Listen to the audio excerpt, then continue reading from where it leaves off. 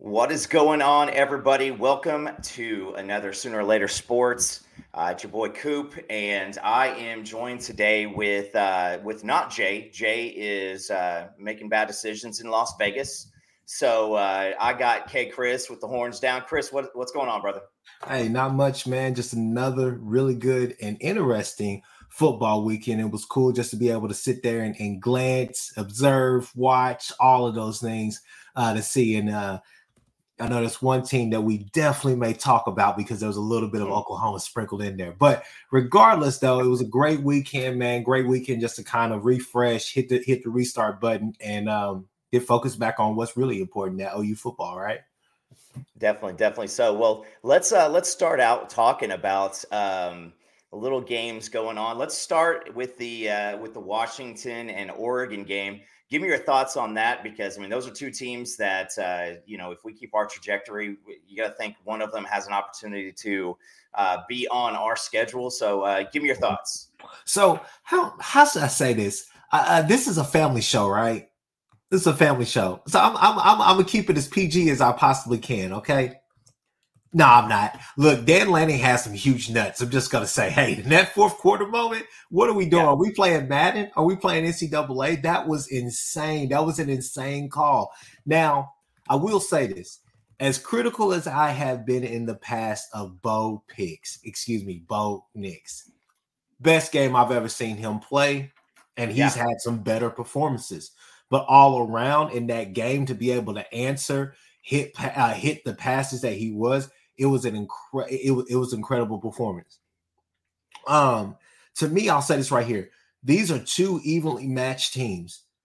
As much as we want to sit here and say OU and Texas should meet back up in the Red River game and in the Big 12 championship game, they probably should meet back up as well. Their defenses are sound. I want to say Oregon is a little bit better. You know, my biggest problem with the game to end it was simply, I mean, Oregon was playing against their top two cornerbacks. They both got injured and couldn't play on an island like they wanted to, so they had to help. Michael Penix is a problem. I think when he gets going, they had a perfect defense for him in the first half. They were able to limit them to a lot of different opportunities and make them really work the field. But in the second half, he just really prevailed. I thought it was a great game all the way around and all facets of the game, special teams, defense, offense, all those different things. I thought that it really came down to coaching, came down to a couple of decisions, man, but it was a great game. And I think simply because I don't know when Cam Rising is going to come back, and I don't know if and when he does come back, if they're even going to be just a one-loss team. And then USC, obviously the problems that they have. So, I mean, these two, I look for them to play again if that's possible.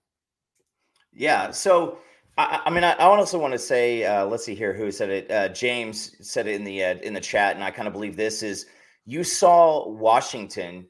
They finally are at a spot where I think that they believe in themselves and they think this is the time, right? So we heard the Penix the Penix chatter, when he was in the Big Ten, and then he comes over here. Last year it was really big. It kind of dwindled.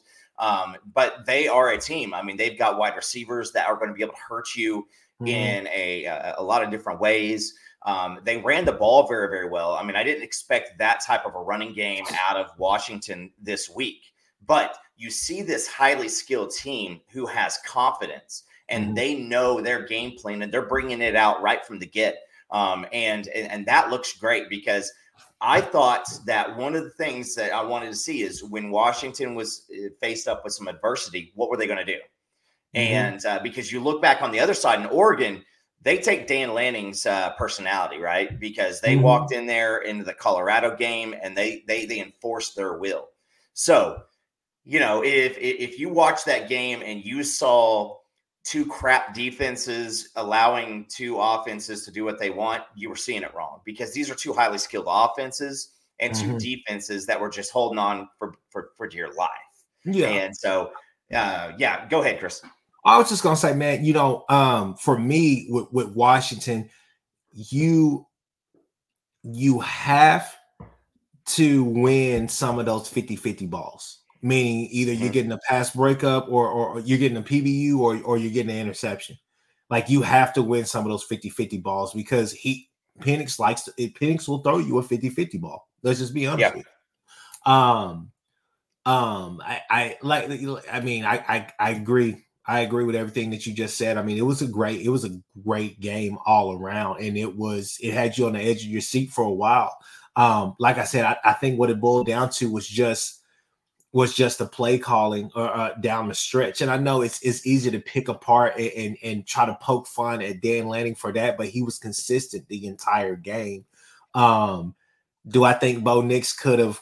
I think the top route on that, the third wide receiver at the third level I thought he had more of a shot to he had a better chance to catch a pass than the out route that Bo Nix was trying to hit, because Bo Nix was floating to his left, all the rest of that stuff. But I think that at the end of the day, my decision making may have been a little bit different. I get that's the kill shot right there, but I would rather punt the ball, try to get it down there at the 10 and make Penix work those 2 minutes, opposed to giving him the ball right there. I forgot where it was at. Wasn't like the 40, their 40 going in.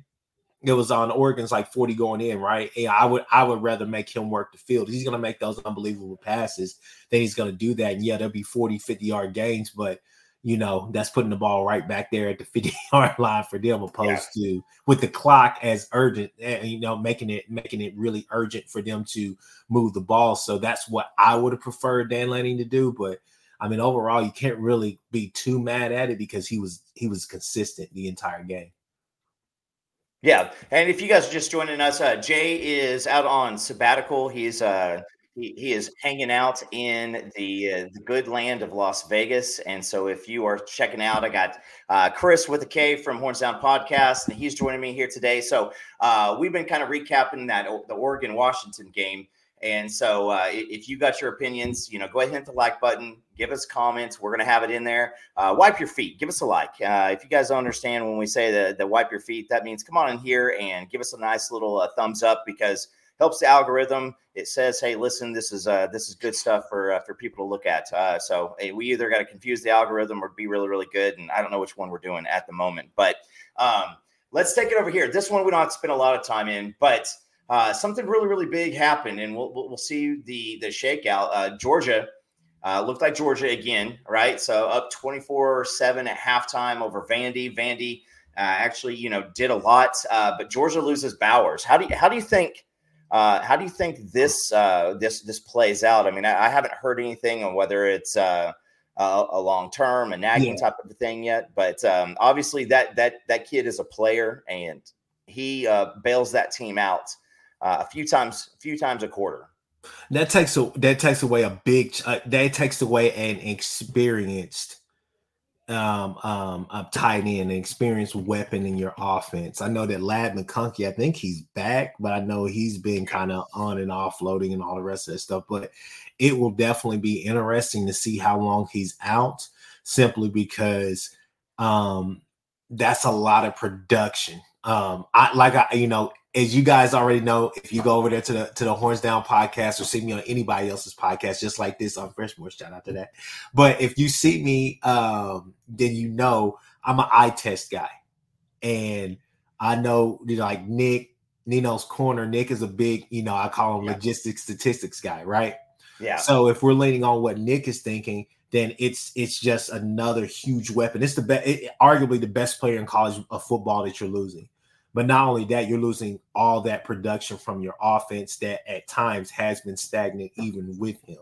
So it will be interesting because, Ra Thomas, you could go down the list of wide receivers they have that are just speedsters and just are gamers. So they still have weapons. And I think the belief is that Carson Beck at some point will have a kind of a coming out party to show that why everybody coming into the season thought he could be better than what Stetson Bennett was. And even though Stetson Bennett is a two-time national championship quarterback, right? So it's really interesting, man. I think Georgia is still Georgia. I think Georgia will rely heavily on their defense. I think they'll go back to that. I think you could see them possibly shift towards kind of a that Jake Fromm era for a little while, where it's just kind of game managing, making sure that we're in the right spots, we're doing what we need to do, we're scoring when we can. And some of these games may be tight, but at the same time, it's Georgia,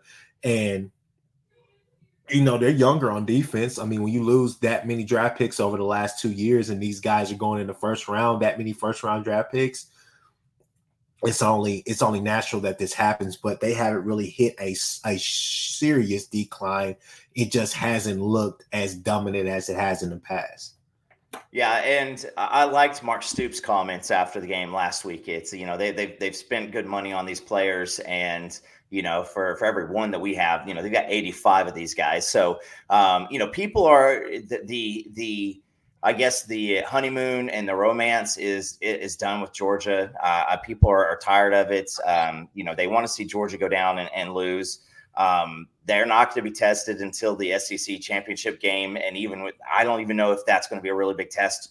Alabama skirts by barely over Arkansas, this week. And it's just tough. I mean, it's a tough game in the SEC right now. And you don't really feel like there's anybody who's standing out. I still think, king of the hill mentality. Georgia is an absolute, they're top of the hill. You're going to have to knock them off in order for me to say put somebody else at number one, because I really don't care. It's time to just get yourself in the Final Four, and you're going to have to beat the big boss in order to move on. And so you just keep on winning. So another one that I do want to point out is A&M, Tennessee. If you like ugly football with not a lot of execution, that was the game for you. I don't know if you got a chance to check that out. You got to see Joe Milton, 100 yards passing for the day, a touchdown, a pick. You had Max Johnson, 0 touchdowns, 2 interceptions. They don't have anybody else, and they're just tossing folks out there. What's your thoughts on this game? Did you get a chance to watch this one? Or I did get to watch it, and you know what?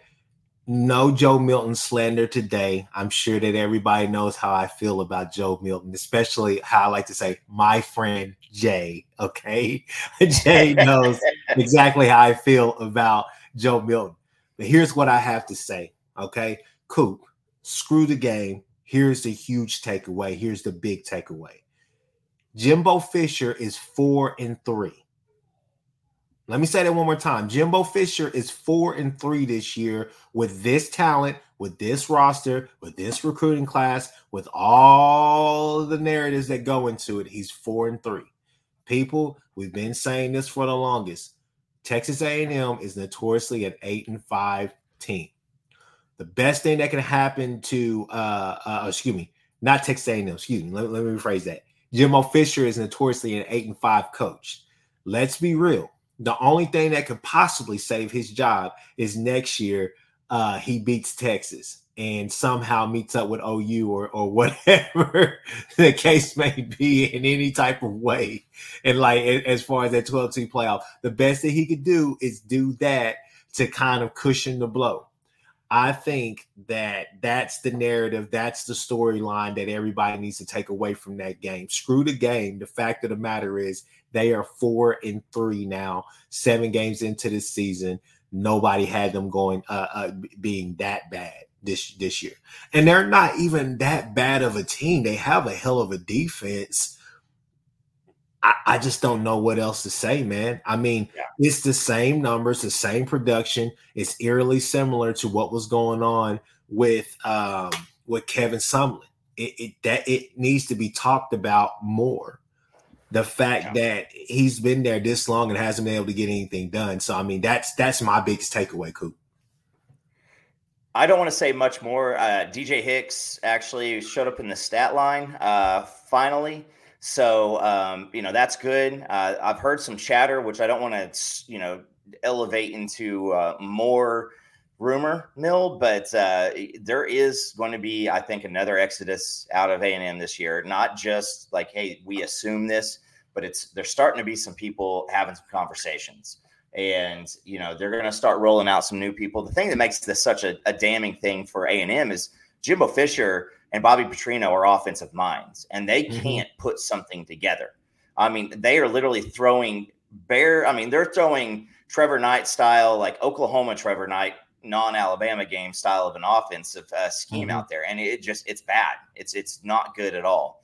And everybody brings up the 80 million-ish in buyout money for Jimbo. It's more than the buyout money. And Jay says it, all the time too. And if you're just joining us, Jay is him and his friends, the Wolf Pack, are taking shots on the casino rooftop in Las Vegas.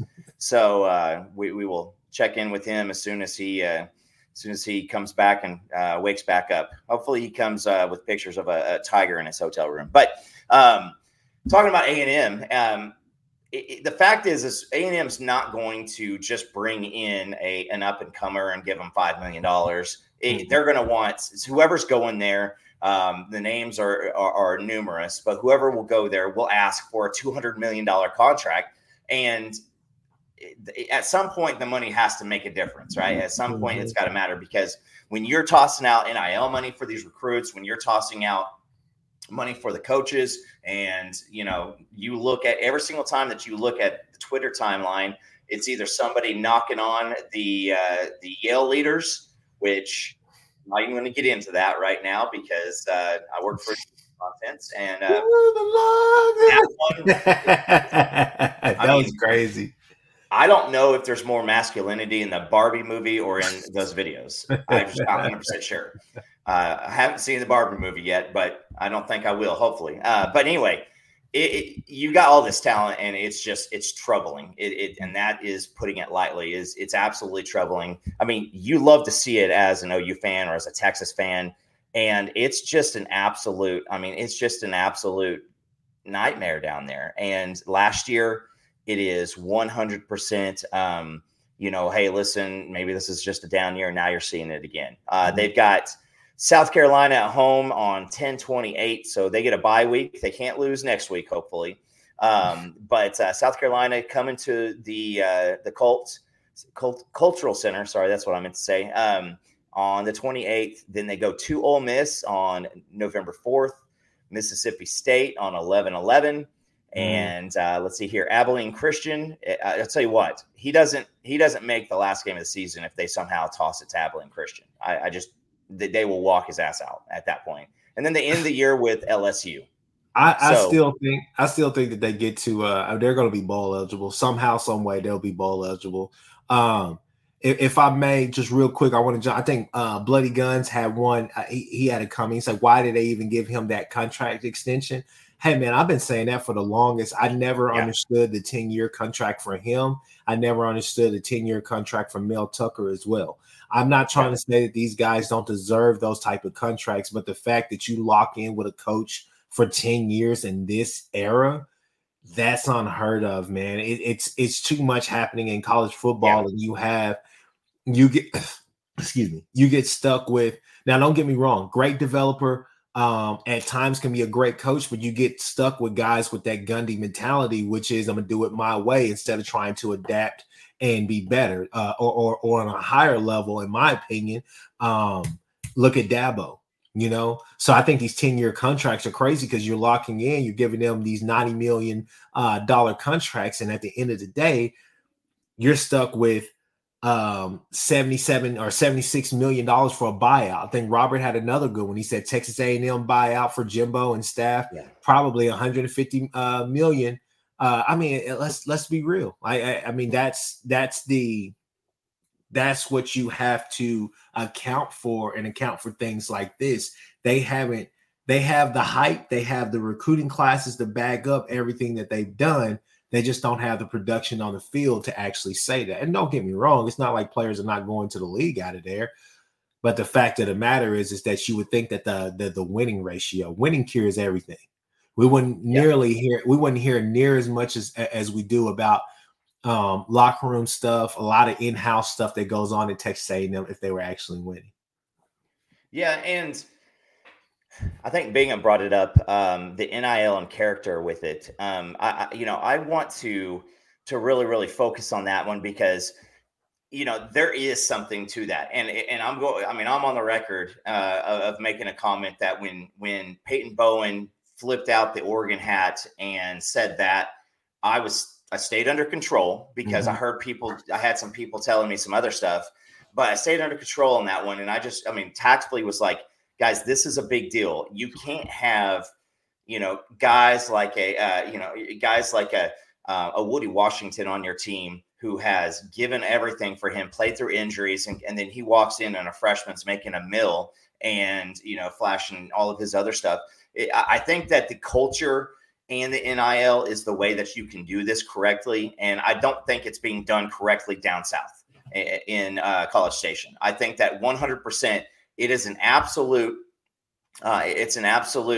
chaos factor just waiting to be had, because if OU, some of the numbers been tossed around at like $60K per player at least, and that is just kind of like, this is what we are trying to shepherd in for you. And then if you want to come in, you can get your earn.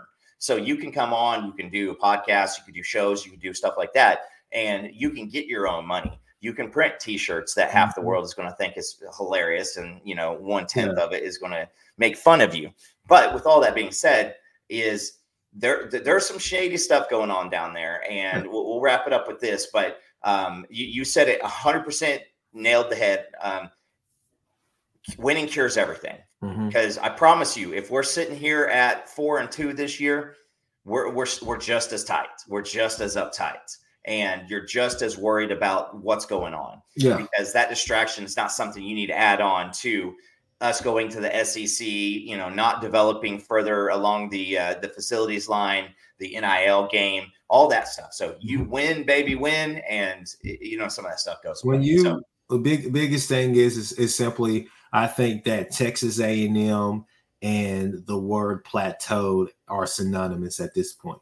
So we have to see if they can somehow get that trajectory going back up as far as just kind of being even keel right now. Yeah, 100%. All right, let's have some fun. Let's have us some fun. Notre Dame, USC. I'll start out by saying I thought that USC would probably put the final nail in that coffin of Notre Dame for the season. Now, Notre Dame's not going to be playing for anything, worthy. But I thought that there was at least going to be some run being had by USC. I did not see a loss. I saw a tight game, and I saw USC giving up a ton of offense to a team that did more than struggle last week against Louisville. I mean, they got their asses handed to them by Louisville last week. Yeah. So I think that there needs to be a YouTube channel, and it just literally needs to be Caleb Williams' face during press conferences with Lincoln Riley after the game, because it is 100% an absolute amazing thing to behold is watching Caleb Williams. Bro, I'm developing an ankle injury that is just nagging if I'm Caleb Williams right now. There's no point in me being here anymore, because it's like those defensive players going to A&M, because you go in and you work your backside off and you do everything you can and you take care of your play, and then all of a sudden there's an 80-yard touchdown going down, or your quarterback runs out there and he throws 2 picks, and it's just not worth it. That's why we couldn't get people here on ours, to OU who were difference makers on the defensive side, because it's what's the point?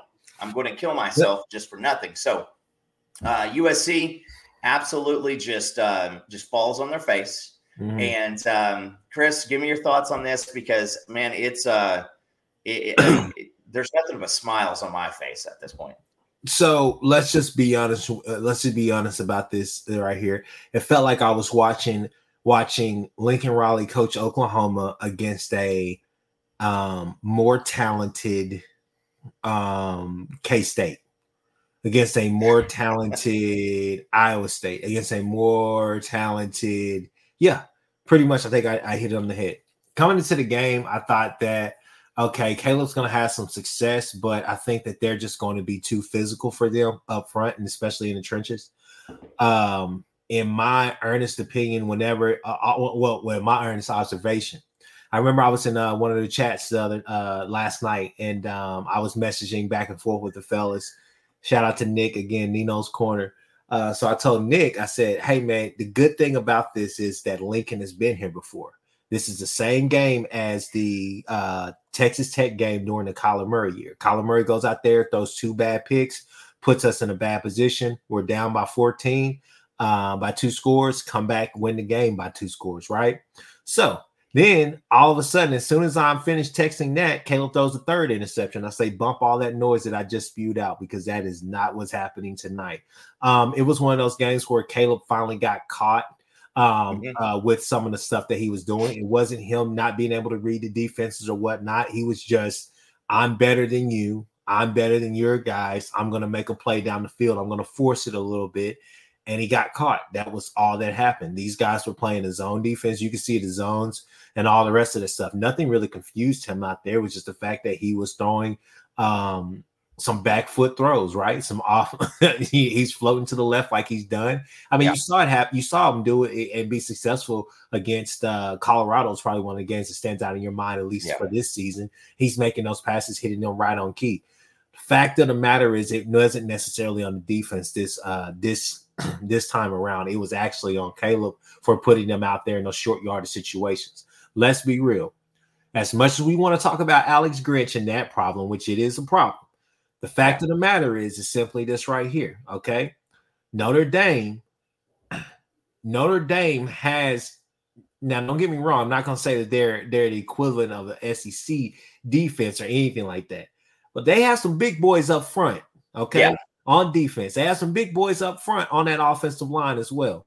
So when you're putting your defense on their 20-yard line, their 30-yard line, things like that, and you're putting them on their 10-yard line, and you're coming out there with those 260, 280-pound defensive tackles and defensive ends, 240-pound defensive ends, it's not going to work out that great, okay?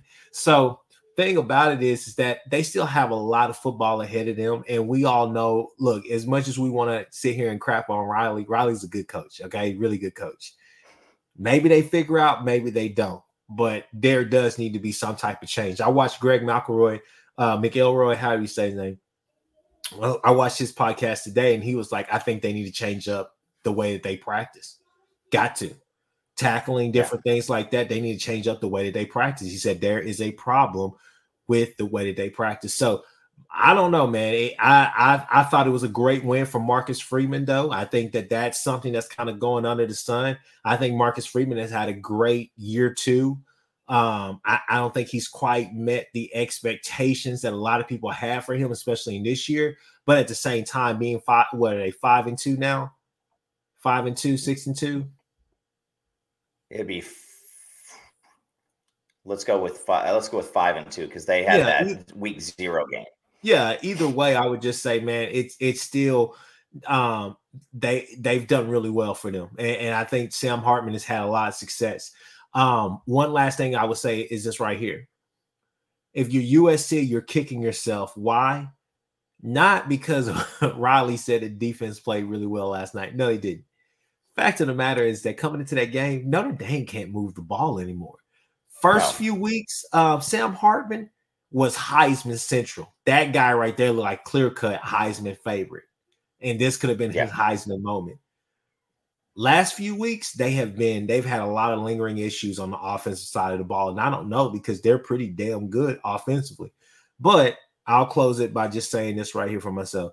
I just think USC, you're kicking yourself because you gave them their opportunities. It was only the 80-yard kick return, and then that 46-yard bomb that he threw to I keep forgetting the kid. I know it's the kid who switched from running back to slot receiver, but I think it's Chris Tyree or something like that. Oh, Tyree. Yeah, either way. I mean, those were really the two big plays. Every other score that they got was really off of just the turnovers and good field position. They couldn't move the ball. And I'll bring up this comment from Mutt because I don't know if when you saw that video, that was more ridiculous than the yell leaders.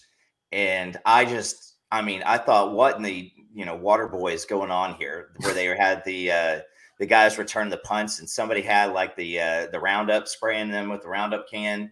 I mean, it was just listen, you got Dion, who's doing some stuff that is not exactly, what you normally see. It's a little off the beaten path. I mean, at this point, if that video hits the internet, I mean, you just got, I mean, you got to do something. I mean, I don't know. Maybe Lincoln Riley needs to go kill a man or something like that to get the focus off of his off the coaching tactics, because it looks ridiculous at this point. And it's an all around thing. And Jay, texted me during the game, and I said, hey, listen, that quarterback, we saw it here for several years. You're not going to be able to mask that eyesore of a defense, every single game. Eventually it's going to catch up to you. This reminded me of the Baylor game. And it's just hard to watch some of the stuff that's going on, because again, it's at this point, I think I'm personally to a spot where I can go, listen, I'm done. Like, I'm done with the Lincoln Riley stuff. But it's a continual content. As Cousin Eddie said, it's the gift that keeps on giving all year long. Yeah. So we'll see what happens here. I also saw somebody posted a tweet like USC's playing like the coach was leaving in the morning for an interview. And that's what it looks like. It looks like an absolute joke. So, wrapping up, we'll kind of save this. If you guys have any thoughts or any games that you wanted, wanted anything on, let us know. Coop. You can't let that man Raleigh. You can't let him live with that press conference that he had. Are you serious? Oh, he said when Lincoln said, he said, I've coached teams that lost the game. He said they lost the game of the year. We still end up winning a championship or basically some sort of essentially what he said. Conference championship. Yeah, the part that killed me was whatever he said. And he said in one of those teams, we lost. It was one call away from going back to the championship. The irony of that situation. It's crazy. I mean, does he believe what he's saying? That's what I want to know. Or does he know that like he's got his on camera personality that he has to keep up, and then behind closed doors, is he just going like, Mark Davis, can you give me a call? I'm ready to live in Vegas. I don't know what's going on. It looks like an absolute just nightmare. And I think we looked at it the last week, but if you take a look at some of the lower, some of the people who are leading for the Caleb Williams Tankathon, all the worst teams right now have good quarterbacks outside of Denver. Mm-hmm. And, I promise you, Sean Payton would love to see that happen. So, but yeah, when Lincoln Riley goes in front of the press conference, if you listen to anything he says, he don't believe it. God don't believe it. Nobody believes what Lincoln Riley is saying. And everybody, I just don't understand, man. If there's anybody, Seth, anybody out there who knows what the newspapers are saying and what the local areas are saying, because, they still believe that they're a championship winning team. And that is called a lack of self-identity, like self-awareness. If you still think that you're a national championship or any type of a championship team, you have not been looking at yourself with very, very even keel eyes. You are believing your own press clippings. So it's just a bad situation, and you're now seeing everybody on the USC Twitter, USC message boards, and everybody's like, "Oh, well, damn! I think the OU fans were trying to tell us the truth," and they're coming around, all 11 of them. Yeah. it's again, at this point, they're probably, a lot of a lot of USC fans and Fairweather fans are probably thinking one thing, and the waves look pretty good right now. I think we're going to head down to the beach, and they can quit thinking about football, and they can just get off and go do that. And I do see it The fact that the biggest slap in the face started before that game, with Notre Dame being a favorite to win, that just told you everything you need to know. Because again, I think that that offense couldn't, like you said, couldn't move the ball at all, even a little bit, and it looked bad.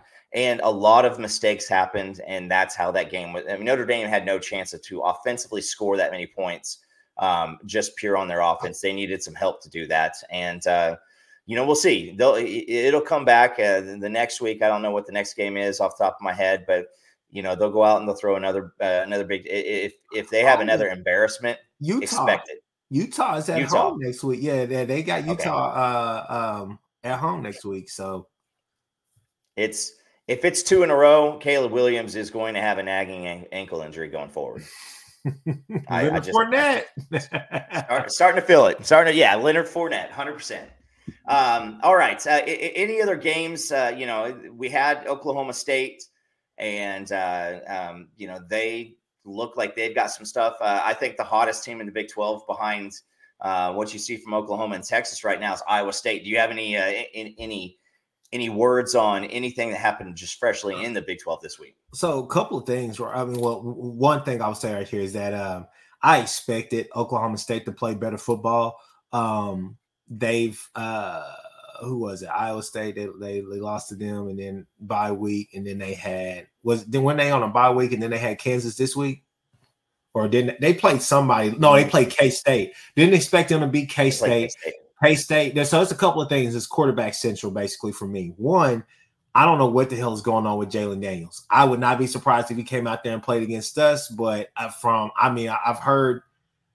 heard some faint rumors. Please do not quote me on this. I do not know if it's true or not, but I've heard some faint rumors that he may be done for the year. Yeah. So, yeah.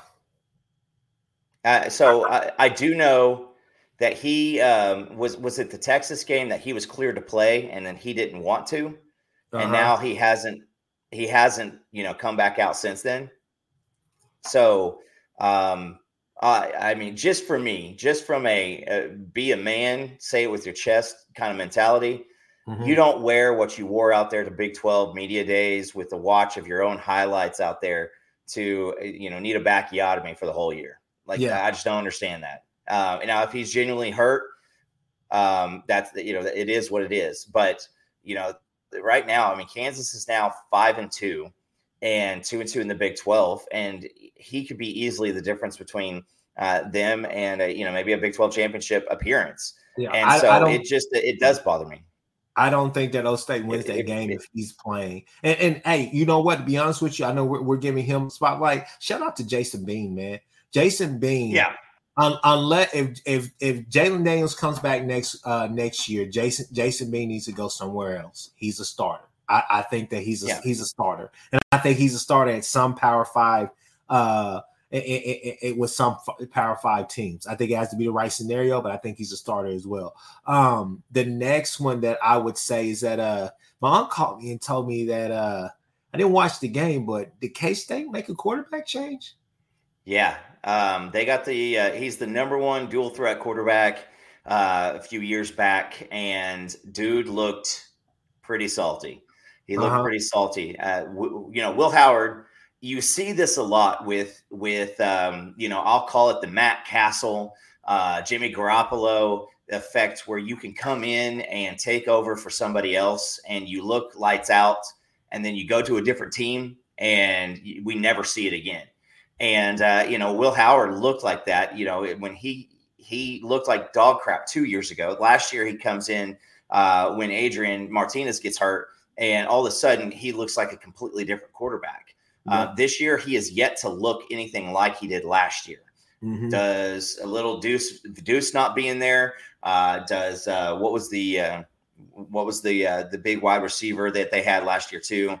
I can't remember off the top of my head, but him not being there, does that hurt? I'm not quite sure, but I don't know if he's got a nagging ankle injury, but it was time to show somebody out there, and they throw the kid out there, and he's going to be something good. That Iowa State team, this is the thing I'll say about this. Two things. First off, think they found their quarterback. I do. Yeah. I like that kid. Second off, Yeah. a second thing, and this is the last thing, we can go and move to OU topics. Matt Campbell's a damn good coach, man. Matt Yeah. Campbell's a damn good coach. And he's surrounded himself with damn good coaches. Let's just be honest with you. They're a solid, gritty team. Obviously, there are things that you can take away, but I think that for Texas fans out there, if you're listening, I think this is a game that you mark on your calendar, because this is one of those games right here that, just like us, don't get me wrong, because we're we got to get past the. For me, I think that we win this game this week. We go on the road, take care of our business up there in Kansas, take care of our business in Stillwater. I think it's kind of smooth sailing the rest of the way. I think West Virginia West Virginia plays like they know they're going to lose the game. Like they play so close to the hat, to the brim. But basically, I think for Texas fans, this is a game that should be on your radar, especially going up there in the cold weather and all the rest of that stuff. Matt Campbell will have a good game plan, so we'll see. But I mean, they've had success against Iowa State just as much as we have. They played them some really tight games though, but haven't we all, right? So yeah, no, I mean, hats off to what Iowa State is doing, man. It's just, hey, these next 3 weeks are going to tell it all. These next 3 weeks are crucial, not only for OU, but for a lot of teams in the Big 12, especially those teams trying to play catch up to what OU and Texas have done thus far. 100%. And Iowa State right now is right behind us at 3-1 in the conference. So they are number 2 in the conference right now. And I promise you, there's nobody I know of, heard of, or even heard of that would have taken a bet that they would be number 2, 4 weeks later after the season started. And so, I mean, they control their destiny. They're going to continue to go.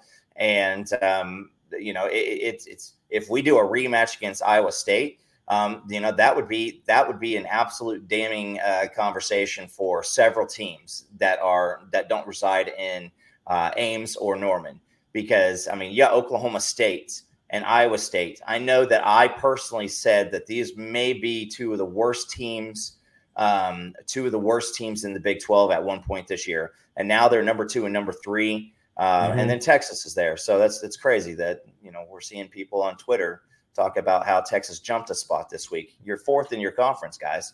What are we doing about that? So, but K-State's 2-1, West Virginia's 2-1, Kansas 2-2. You got Cincinnati and UCF bringing up the basement. So let's talk UCF. They come to Norman. There's plenty of smoke, plenty of heat to be had. It's at this point, the culture and everything around the locker room is going to be what drives this team in a different manner than what we've seen in the past. It is an absolute, because again, you coming off of Texas, you had the bye week. You're hearing some stuff around, Danny with the T-shirt. A lot of people are starting to go, oh, maybe Brent Venables was the guy for the job. And so give me your thoughts here. What do you think the focus was during the bye week for Oklahoma? What are your initial takes here? It looks like it's about a 20-point line for the weekend. It's 11 a.m. ABC. What are your thoughts for UCF? I think that I really believe that the focus has been, okay, let's get back to us. Let's get healthy. Let's give these players a break. Let's come back this week and really, we've watched the film from the Texas game. We've watched the film on them. Let's go back and let's start installing. But I think the focus has and will be not getting caught up with all of the gadget plays and the dress up game, pretty much all the pre-snap motions, different things like this. People, if you don't know, then you should know, and you really should realize that this is a Gus Malzahn team, which means there's going to be a lot of moving parts. There's going to be a lot of misdirection plays, a lot of jet sweeps, a lot of different things that you're going to say, damn, are they really doing that? They like to throw the ball just as much as anybody else, but they also like to try to give you a cheap look first, and then they come on, man. Go back to Auburn and see the things that they were doing with Schwartz and all the rest. Now they had to, because quarterback play really kind of dwindled down the line. That was kind of, to me, one of the things, the catalyst for Gus Malzahn's exit from Auburn. They're going to have good talent as well. Don't get caught up in the fact that, Kansas had 399 yards against them on the ground and all the rest of this. But this is yet again another really good game for us. And we haven't got caught up with the eye candy and all of that. To me, the biggest thing and the best takeaway that you can have from this game is that, one, is a win. Two, nobody got injured. And then three, the biggest thing is that you're mature enough to handle the moment. I know that we talk that Dion talked about that an awful lot, but the fact of the matter is, if you're able to handle this moment, meaning that you're able to go out there after a historic win, a really good win, or legacy drive, whatever the case may be, however you want to characterize that Texas win,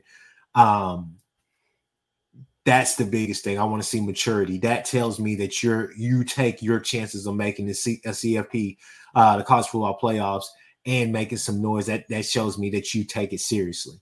Fact of the matter is that now the expectations are not just being undefeated going into the Red River rivalry game. The expectations are now to go undefeated the rest of the way. So you have to take it step by step, game by game. You have to go out there and do what you need to do. But I definitely think that the film has been, don't get caught up in this right here, because they're going to give you a lot of eye candy. It's going to be similar to OU playing Nebraska, to be honest with you, in that Scott Frost system. Just being able to handle all the little eye candy stuff or whatnot. But I really do think we're going to be have a dominant day against them. My question before I hand the mic off to you is, has anybody in the chat, Coop, has anybody heard if Rice Plumlee is playing that game? Not that he causes me concern, but I just would like to know what's going on with him. Have not heard anything yet. To be honest with you, I don't know. I don't know if it makes a difference. As I'm looking through here, one of the big things is, UCF is ranked number one in yards per game in the Big 12. They've got us by 10.7 yards. But they are also ranked, I believe, number 9 in defense. So they've got the offense. They're going to go out there. They're going to run the ball. And then the defense is going to be a sieve. That's how it's going to be. So if Plumlee does come back out, you got one of these. If you're saying that he's gone, he's not playing, and it's the backup guy. I feel like Reese Plumlee is the guy who likes to give the ball away, and we've got some folks that would acquiesce his request if he's playing. But I think that it's going to be the other side. It's going to be whoever is out there. I think that the defense knows that they gave up 30 points, and they want to try to go out and shut out somebody. Mm-hmm. Yeah, no, I definitely agree. I think another focus, honestly, has been on the wide receiver room. Let's just be real. Andre Anthony is I love the way that Teddy put it on the Oklahoma breakdown, is that it's a big loss, but not in the way that you feel like, hey, my offense goes directly through him. No, it goes through a lot of different guys. Having that speedster, a true speedster out there on the field, that's what you're wanting. Now, let's not get it twisted. Jaden Gibson has speed. I don't know if he has that Andre Anthony speed, but the thing is that now him, Freeman, Petaway, and then Brennan Thompson, those are guys that you would like to see step up. Yeah. Hell, if you could, you would like to see Bunkley Shelton, JJ Hester. We forget about guys like that. You have the competitive depth, but the thing is that you have to go ahead and just see it come to fruition. So I think that's something else. But to be honest with you, I think nobody in the chat, nobody on this panel right now would disagree. And this right here, Emmett Jones already deserves a raise. Oh yeah, no, Emmett Jones has done more as a head coach in the, what are we at, like 9-10 months since he's been here. Yeah. It's just absolutely nuts. So, hey guys, if you're asking where Jay is, he was voted off the island. He didn't get a rose. And so he is going to go try out as a kicker for Oklahoma now. So no, just kidding. He is in Vegas this week. So I got Chris with Horns Down. So if you are just joining us, don't forget, hit that like, hit the subscribe. If you guys are listening afterwards, I appreciate it. It's Coop leading his here on a Sunday, October 15th, coming off the bye week. Now we got game week again. So, but yes, when you're talking about the wide receiver room, you saw an absolute, takeover the past couple of weeks from Farouk. And as you know, right before that, it was starting to feel that, maybe he wasn't a guy, maybe he was just a guy. So it was one thing to hear about the Angelo Anthony stuff, because I hate it for him, because he would, we'll talk about it shortly here in a minute, but it was a lean towards him probably being on the All Big 12 list. He was one of the better receivers. So, but is it a damning loss? Is it something that is going to be really, really, really bad? Because I don't know. I don't think so. You get a chance to get, Nick Anderson some more looks. You get a chance to get Jaden Gibson some more looks. You get a chance for a Jaquiz Petaway and a Brennan Thompson, because Brennan Thompson didn't see the field against Texas. He didn't do anything. He had no stat line. And Anthony, it sucks because he got hurt on an effort play. And I think Teddy, said something about it too. I had to listen. I don't know if you got that. They used my call your shot on the first interception. And it was pretty cool because Jay sent it to me, and I was cracking up laughing because I thought, man, maybe I went too deep on that. But anyway, but yeah, this during the off week, you got to think that wide receiver rotation, the offensive line rotation, and hope to God special teams were things that were getting worked on. Special teams, we have seen special teams bite us in the ass here recently. And, again, kind of like we talked about the defensive line at the beginning of the season, you don't need it to be excellent. You just need it to not hurt you. Yeah. And that's what we're looking for out of special teams. Yeah, man. You just say, hey, come on, man. Look, it feels like R.A. Dickey is back there and punting for us, kicking knuckleballs. You know what I'm saying? Like, what are we doing? There was a point at the game. Did you go to the game? Yeah. Do you remember that? It was like, I think it was like the third or fourth time that we had a punt, and when he finally kicked the good one, everybody started clapping. Yeah, everybody clapped like nobody said anything. They just clapped. When you watch a bad offense get a first down and everybody does the like sarcastic like. Yeah, that's that kind of cracks me up. So, but yeah, no, I mean, we got to see something from the running back room too, because somebody brought it up earlier. Kansas ran for 399 yards against UCF. I do not think that our offense is going to have an issue. I would say if I'm DG, I am trying to go out and just be who I am. And you don't need to prove it. You've already done it. You've already proved it. So what do you do if you're Dylan? Do you go out there? Do you really, really press? They know what they lost in you as a quarterback. So I am absolutely excited for this game. You got to think that the rest of the offensive line and the offensive side of the ball and probably some of the people on the defensive side of the ball want to Dylan Gabriel to go out and really put a stomp on his former team, especially since they've got some they've been putting his name in their mouth quite a bit here. And so you want to see yourself get better. It is a 1 week mentality. Try to get out here, like you said, with a win, try to get out here with no more injuries. And we got to see that happen. Yeah, man. Yeah. I think it's going to be pretty good game early on. I just think that we're going to get in a rhythm, man. My hope is that by halftime, this game is over. That way we can kind of go ahead and start game planning and focusing on that Kansas trip next week, man. It's just all about getting past to me. I think it's all about getting past those two games. And then you come home and you have, let's just be honest with you. You got a game in Stillwater. That's, they're going to have emotion. Us is just going to be kill mentality. Yeah. But I think you get past those three games right there. You're looking at West Virginia, BYU, and West Virginia at home, BYU on the road, and TCU. and TCU. TCU So last game, yeah. I think you get through those games, right? These 3 games right here, you're 9-0 3 weeks from now, and you're looking pretty damn, confident about what you could do. But it's just, hey, 1-0 mentality.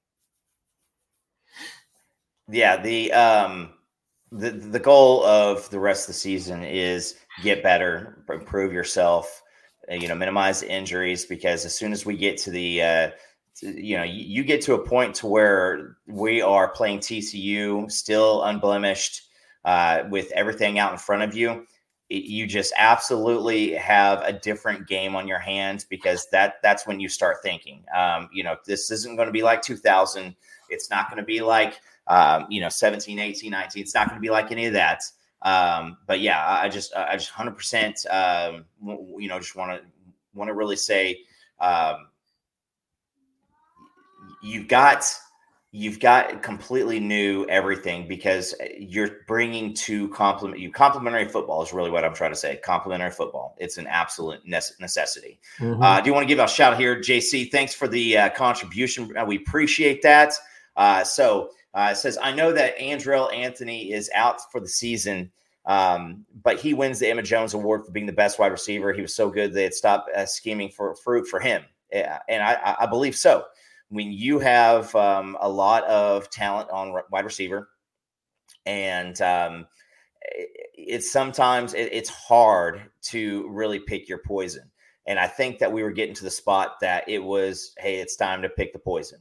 Tell me what you think about JC Lamb and his comment here. Do you think that his productivity really did allow Farouk to break out, or do you think that we'll see another instance of this with somebody else coming in and showing out? Yeah, no, I think Andre Anthony took one side of the field and made you actually game plan.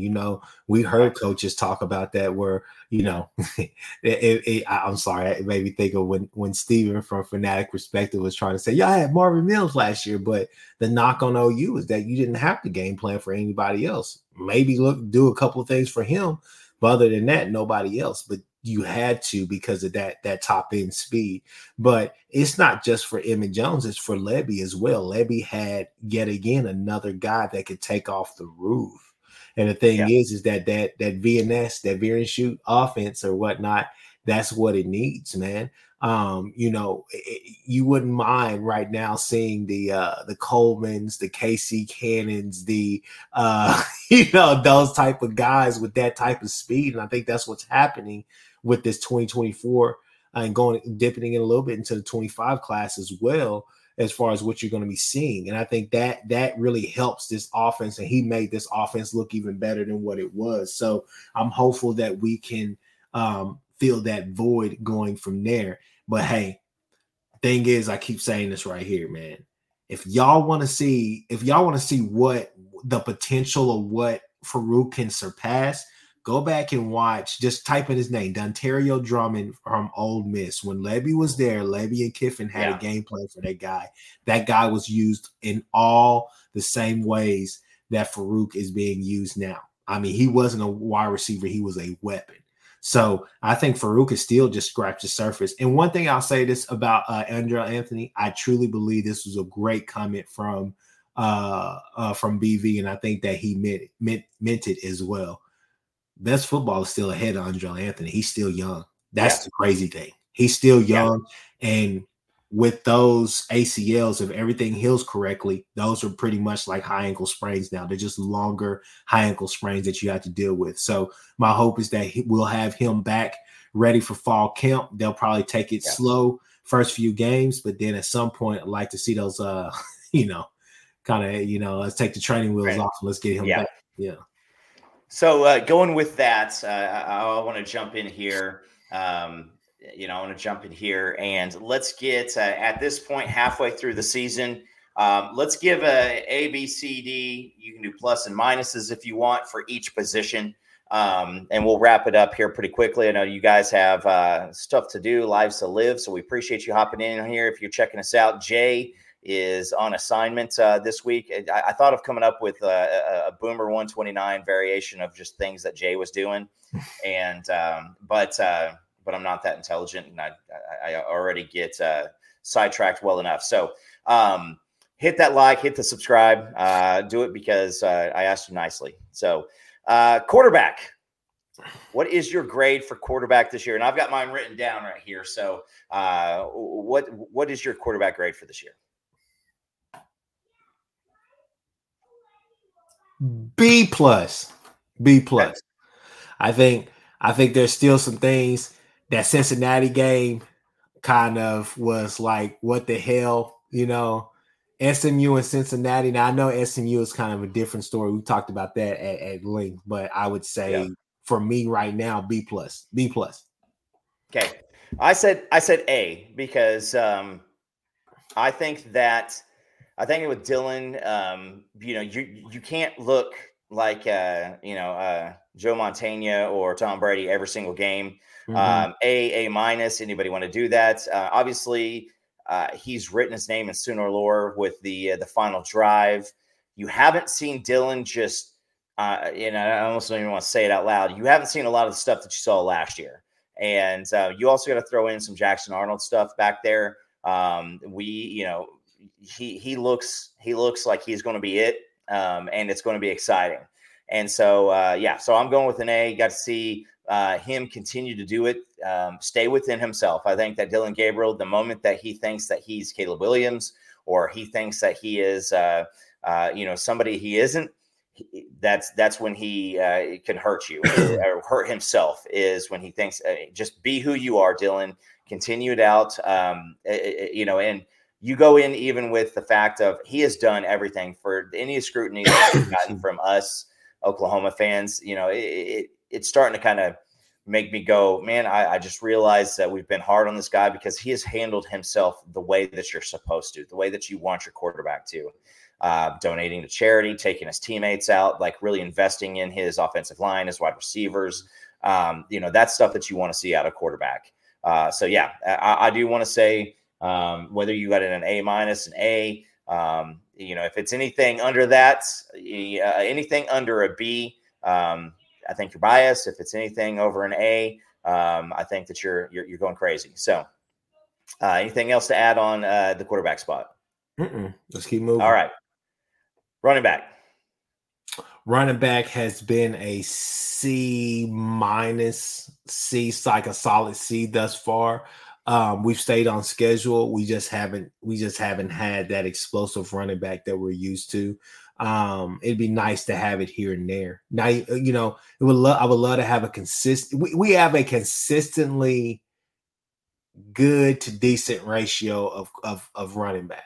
There are times where, obviously, look, Marcus Majors, as much as I think a lot of people do like the kid and root for the kid he has a knack for finding not the hole, but the defensive lineman, right? I think Tawee has been our best back thus far coming in the season. I did not think that could be that would add to success for OU, but it has, and he's been durable.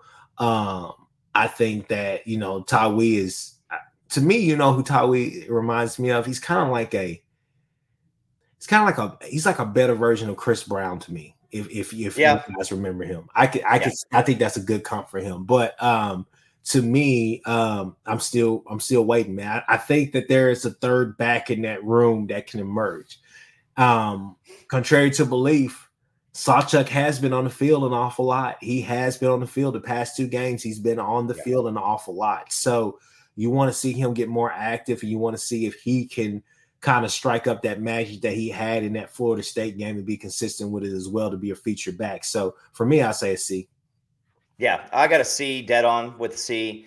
Again, until someone takes the job from Tawee, he needs to be it. And I think that you're hearing it out of Brent's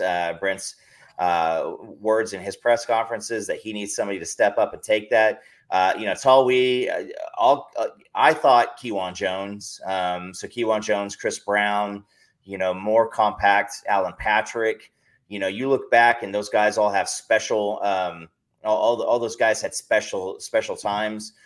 They also had, they also were complimentary guys at some point. So Yeah, Chris Brown was phenomenal, and hopefully his life is back up and going. I know that he was having some trouble here recently, but yeah. See, I'm gonna leave it there. Hopefully I don't even think that we need an A out of the running backs in the second half of the season. I think that we just need it to be, an argument for is it a B minus or a B plus. So, wide receivers.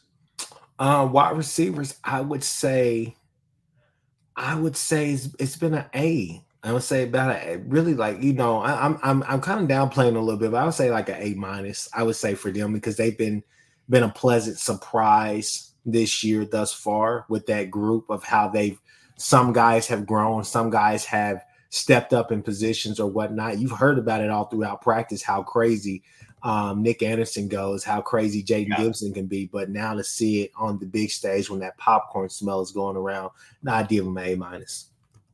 Yeah, I go with an A. I think that they have it's got to be hard for the wide receivers to be out there and be blocking their ass off, and the ball never even get to them because guys are tripping in the backfield, guys are taking the wrong hole, and I think that from just a total aspect, this is the running back was supposed to be one of the biggest strengths we had going in the season, and wide receiver was supposed to be one of the biggest weaknesses, and it's vice versa. So continue to see, again, Andre Anthony being gone.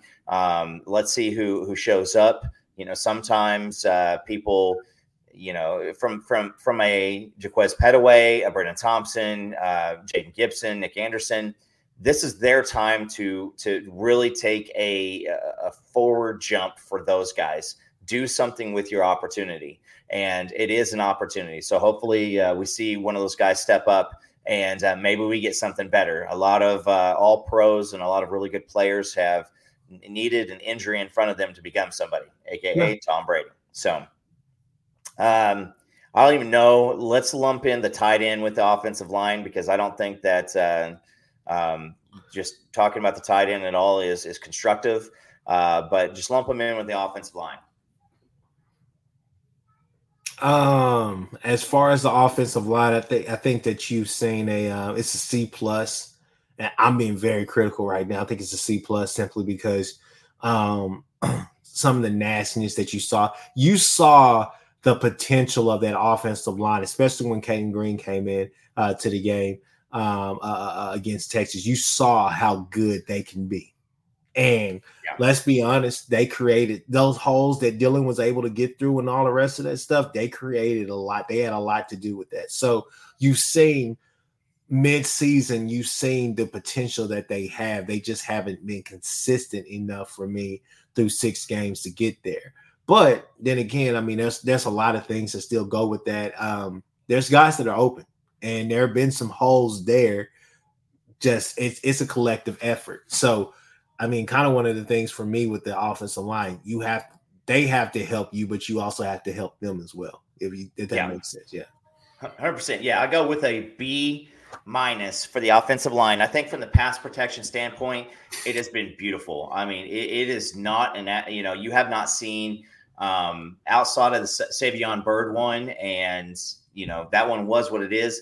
Like you just don't see that. I think that they rose to the challenge against Texas. Their run blocking has been iffy. But again, whose fault is this? It is the amount of schemes that we were throwing out there is just tough. As far as the tight end, I think that Stogner was used a little bit more in the Texas game. It seems like they had some more stuff schemed up for him. And I think that not much is being asked of that crew. So that's why I just kind of do it not available on them. So, all right, let's go D line.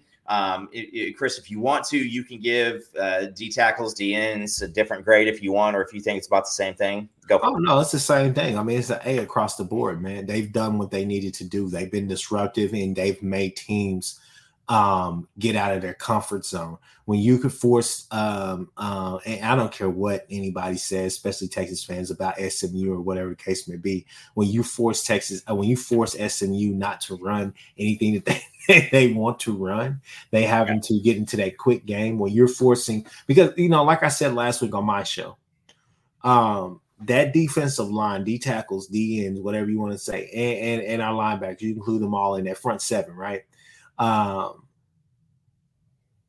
When you can force teams, when you could basically say that the later half of your season, the next 6 games, not Texas, the next 6 games, you're going to have to basically get ready to go back to teams trying to get the ball out of their hands within 2 seconds of snapping the ball. You're already forcing them into a box they don't want to be in anyways. So for me, I think we've seen it from a lot. We've seen flashes from the young guys to some of the more savvy vets, man. I think the best football is still ahead of Bothroyd. I think Ethan Downs is starting to come on. And I think that I think Trace Ford, this is where I know me and my uncle personally, we both talked about it. Can we have a healthy Trace Ford for the rest of the season? Can we get to midseason and Trace Ford's not out with injuries? Because I think he's a guy that's going to wear and tear on you, because now, again, that competitive depth is really showing with that defensive line, man, and they are playing lights out right now. Yeah, it's we talked about the defensive line. Don't be a weakness. Now listen, I think that when most of us look at the defensive line, you look at it from an aspect of how well are you sacking the quarterback. But I will say this is over the past 2-3 games, this defensive line has caused absolutely. You saw with SMU, like you just said, Chris. You saw the defensive line is causing you to do something different. You have a game plan. Your game plan goes to hell because these guys are back there all the time. Ethan Downs, I don't know if somebody teased him and gave him some extra spicy salsa before the Texas game. Whatever happened, he needs to do that again. And so I love it. I give him a B. I think that the arrow is still pointing up too, because as you get guys like with R. Mason Thomas back, with Grayson Halton, PJ, getting stronger, it's got a chance of being an A. And again, that's probably one of the biggest surprises that I think that we will end up seeing. So does that arrow continue to point up? All right, linebacker. Linebacker, you definitely. You know what? This is what I'm gonna say about linebacker. I think we're at a B. But the reason why I say that is because you can't get caught up in all the success that Stutzman is having. I think that at Cheetah, I think that we're definitely fine at Cheetah. Kanik has had his highs and he's had his lows throughout this season, and that's if you're really just putting him under a microscope. To be honest with you, I think I want to say that as they improve, I think that it can go from a B to an A+. To be honest with you, because I know what I'm going to get from Danny. I honestly feel like I know what I'm going to get from Kip Lewis whenever he's in there in the game. But Kanik, as talented as he can be, I want to see him put it all together, all 6 games. I want to see all 6 games. And I want to see McCullough. I think the next step for him is just shoring up some of those things as far as coverages, so he can be out there on the field more. Because if you notice in the Texas game, we ran Dolby out there a lot, which I think Dolby is playing out his mind too. But I would say for me, I'd say probably a B right now, just a solid B, just because I want to see those two be a little bit a lot more consistent. And that's not to say they haven't had really good seasons. I'm just saying that I want to look at it a bit with a critical perspective. No, yeah, and you're dead right. My call your shot thing we get with Gabe and Teddy was him on that Gentry interception, was him dropping back into the zone. And a lot of the times people think it's all on the cornerback when guys are getting wide open slants, but usually the defense is called with that. With once you got to have a linebacker or a defensive end take away that passing lane, and you see it at times. So I'm going with the B+. I think that we are nearly an A on the linebacker side. There is an absolute, opportunity to continue to be an A. And on that one, I don't even know what that looks like if you have more than one player playing at the Danny's level. It's hard, but again, do you give our linebackers anywhere above a C last year? Probably not. So to be fighting B+, A-, that's tough. Safety. Mm-hmm. So safety, I would say, I I hate to do this, but I would say A. I say A because I mean they just been solid. You haven't heard anything from Billy Bowman. That's a good thing. Peyton Yeah. Bowen has came in as if he's not a freshman All American, then I don't know what is. Um, and then Key Lawrence. Look, guys, I think we've all said it before. If Key can play consistent, Key has all the intangibles. He Yeah. reminds me of one of those. He's a guy that honestly, and I know it's a different era, but that Legion of Boom, he would have fit perfectly with them. The Cam Chancellor, yeah. Yes, he would have fit perfectly with them because that's his style of ball, to be honest with you, if you get him the right situation. So I think Key Lawrence, Reggie Pearson at times has looked incredible coming downhill, popping people, but and don't forget about RSJ as well. So I mean, you have a lot of depth back there. You have a lot of key components. So I would say, man, it's been an A thus far. Yeah, it's I give them an A minus is what I had written down here. Key Lawrence, if you judge Key Lawrence on a play, you're missing the bigger picture. I think Key Lawrence, his magic is 100% tied up in the fact that if you don't know this, Key Lawrence was playing corner in the fourth quarter against Texas. Mm-hmm. First time all season that he played corner, and it's against Texas in the key situations. So he has still yet to really just go to a position and be there. It is an absolute. I would be very, very critical on Reggie Pearson. I think that he leaves a lot to be desired when he goes for his kill shots too many times. He is a swing and miss, but the thing is, the difference about his swing and misses is he's the only one on the field that's doing it most of the time. Whereas in the past, we've had it from every single position. It's just bad. And it reminds me of the movie Signs, when he's just like, swing away, Merrill. He just felt wrong not to swing. Like Reggie Pearson, it just feels wrong not to kill somebody and not to get in there and try to disrupt them. So, but again, rewind 5 years ago and say, hey, our safeties are going to be an A at midseason. You would have been like, how, why, what would happen? Because, we still have PTSD from, Justin Broyles, Pat Fields, a lot of guys like that who are just guys back there because it's the lesser of evils. Bunch of Jags. Yeah. All right, so let's wrap it up with the cornerback. Oh, you got to give them an A as well. I mean, you don't hear people are not trying to pick on Woody Washington for whatever reason, and Gentry has played out his mind at times. Yeah. Dolby has come in there. You feel confident when he didn't play in the Texas game. Why am I forgetting his name now? The transfer, Louisville. No. Kanai Walker. Kanai Walker has played really good football. You're still, and we've seen glimpses of Vickers, and I like Vickers. Vickers is going to be a very physical. He's a big physical corner, and I think that you're going to see him playing some safety and corner, to be honest with you. But he's a big physical corner, and he's just young. But I've liked what I've seen from that DB room, man. I think it's been really good. I'll say this right here.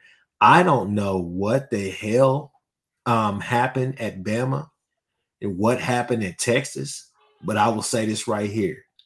Thank you, Jesus, that we got Jay Valai. Anything was better than what we had the past few years, past 4 or 5 years, to be honest with you. Since 2000. No, I mean, I don't think that we've ran, legitimate corners out there for quite a long time. I mean, it's just watching Gentry Williams consistently just be around the ball and create turnovers is, because again, I think the last person we saw that with was Zach Sanchez. He was the last one that really, hold on a second. I'm getting, oh goodness gracious. He balled out against Baylor. Cornerback, I'll have to think of it. I forget off the top of my head. We've seen just magic from this side, and again, You look at Emmett, you look at Jay Valai, you look at, there's so many people on here that need to go on and just get great raises here in the off season, because you don't want those guys going anywhere else. So, wrapping this up, guys. Again, appreciate you. We're at the hour and 20 minutes, Chris. I know that you've got ninja practice to get to, so I'm going to go ahead and let's get this wrapped up. A few bits of recruiting, if you're looking at it. Everybody likes to see these things. Forecasts are starting to come in for Grant Bricks. Forecasts are in for Boganowski, Devon Jordan. Chris, you got any thoughts on these guys? No, I would love to have them all, man. I would love to have them all. I think Boganowski is just another piece that you're adding to that safety room. Same with the kid from Tulsa. I think you're trending the right way, man. I really do. And then Grant Bricks, I just got to see it to believe it, man. I mean, it's just been here, there, whatever. So no, I would love to have them all.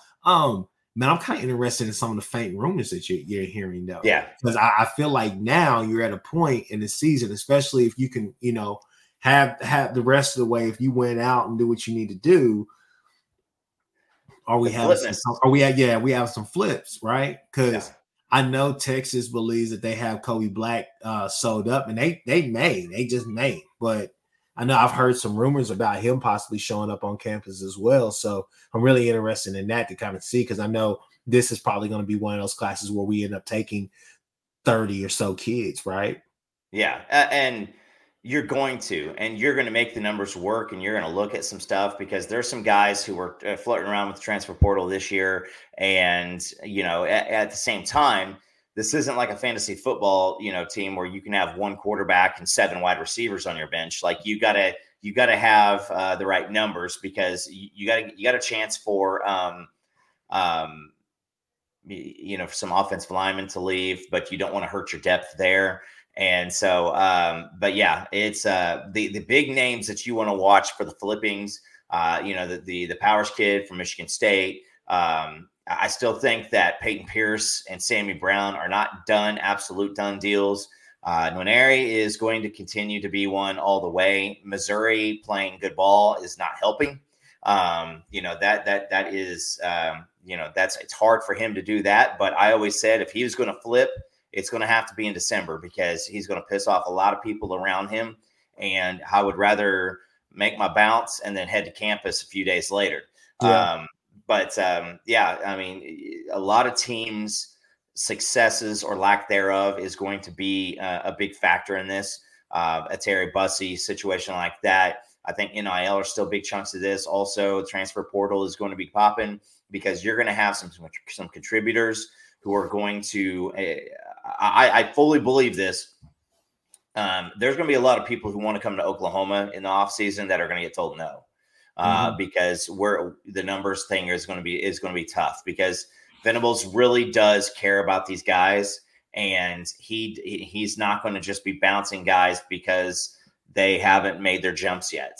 But as we see it this way, you got to think of it the other way too. Is we've got a lot of depth and talent, and you've got some 3rd and 4th string guys who are legitimate playmakers, and they're going to go somewhere else because they're 4th string. Yeah. That's going to be tough, especially in the safety and the defensive back room. Don't get too excited about all these wide receivers and say we're going to have 12 guys to pick from. That ain't going to play. You're going to see some other guys bounce out the wide receiver room too, especially with the haul that he has coming in 25. So, but guys, I appreciate it for tonight. Thanks for hopping in here.